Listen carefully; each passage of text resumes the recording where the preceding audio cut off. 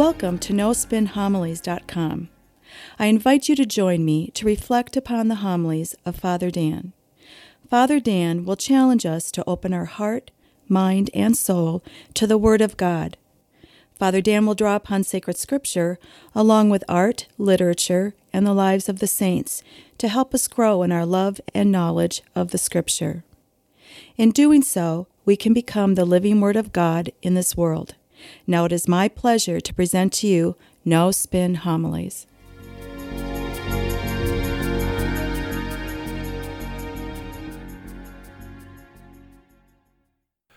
From time to time, I'm sure many of us ask the question, am I following God's will?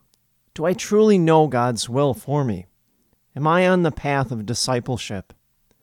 Well, the answer can be found in the first reading from the book of the prophet Samuel. We hear the call of Samuel into ministry. Now, I think this scripture passage teaches us a great lesson about how to know God's will for each and every one of us, and then how to act upon it. Now, if you look throughout sacred scripture, when God calls people into ministry, He doesn't do it from afar, but instead He enters people's lives, and then the people come to know who God is, as well as God's will for them. I'll give you some examples. Look at Moses. He confronts God on top of Mount Sinai in the form of a burning bush. But in doing so, God speaks to Moses, and He tells Moses God's will for him. Isaiah is praying in the temple, and suddenly an angel appears to Isaiah, and the angel tells Isaiah God's will for him. How about Paul? We all know his story. On the road to Damascus, struck down, he meets the last person that he ever thought he would meet, Jesus Christ Himself. And it's Jesus that tells Paul God's will for him. Therefore, the first step in knowing God's will for each and every one of us and acting upon it is to know and trust in the fact that our God is an active God that actively pursues us. Our God is a God that approaches us, pursues us, so that we can know Him and serve Him.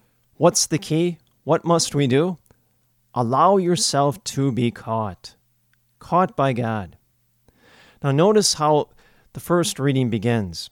It says, Samuel was sleeping in the temple of the Lord, where the Ark of the Covenant of God was.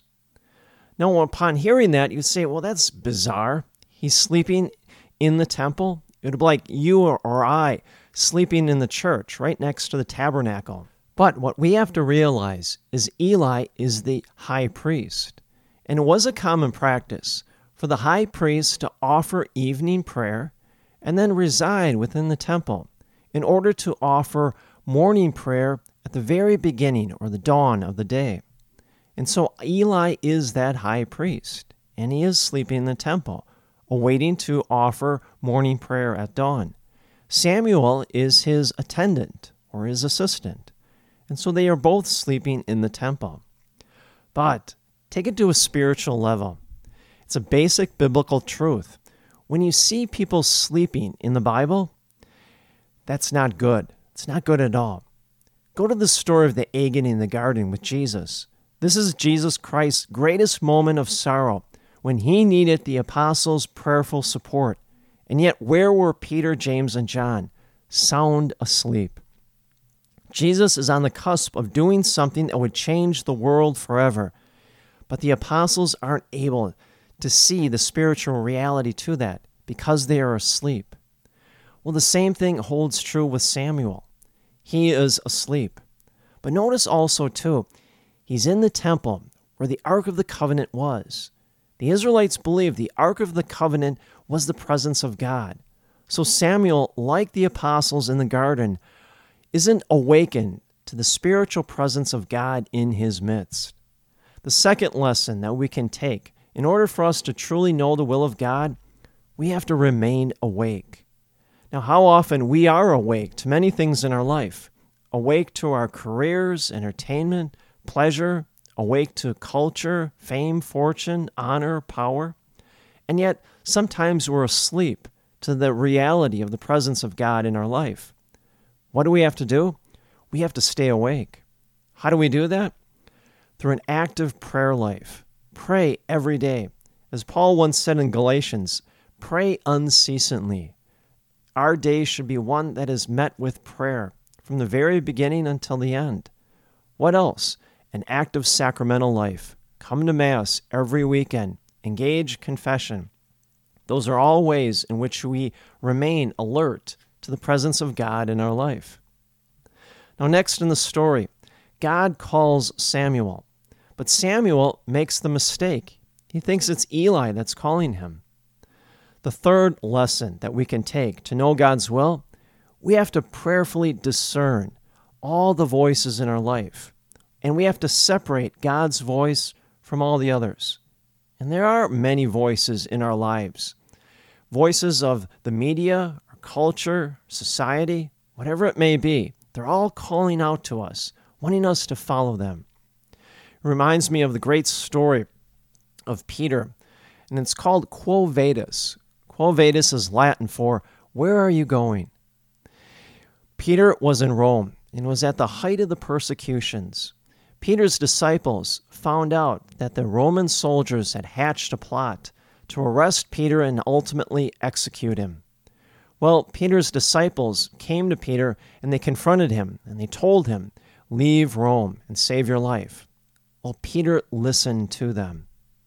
Now, as he was leaving the gates of Rome, he saw a person from the distance coming towards him, but he couldn't make it out. As that person got closer and closer to him, Peter saw it was Jesus Christ himself. Well, Peter went up to him and said, my Lord, where are you going? Quo vadis? Jesus said to him, I'm going into Rome to be crucified again. Well, those words resonated deep within Peter, and he summoned the courage to turn around and say to Jesus, my Lord, I will follow you. And so they walked back into Rome.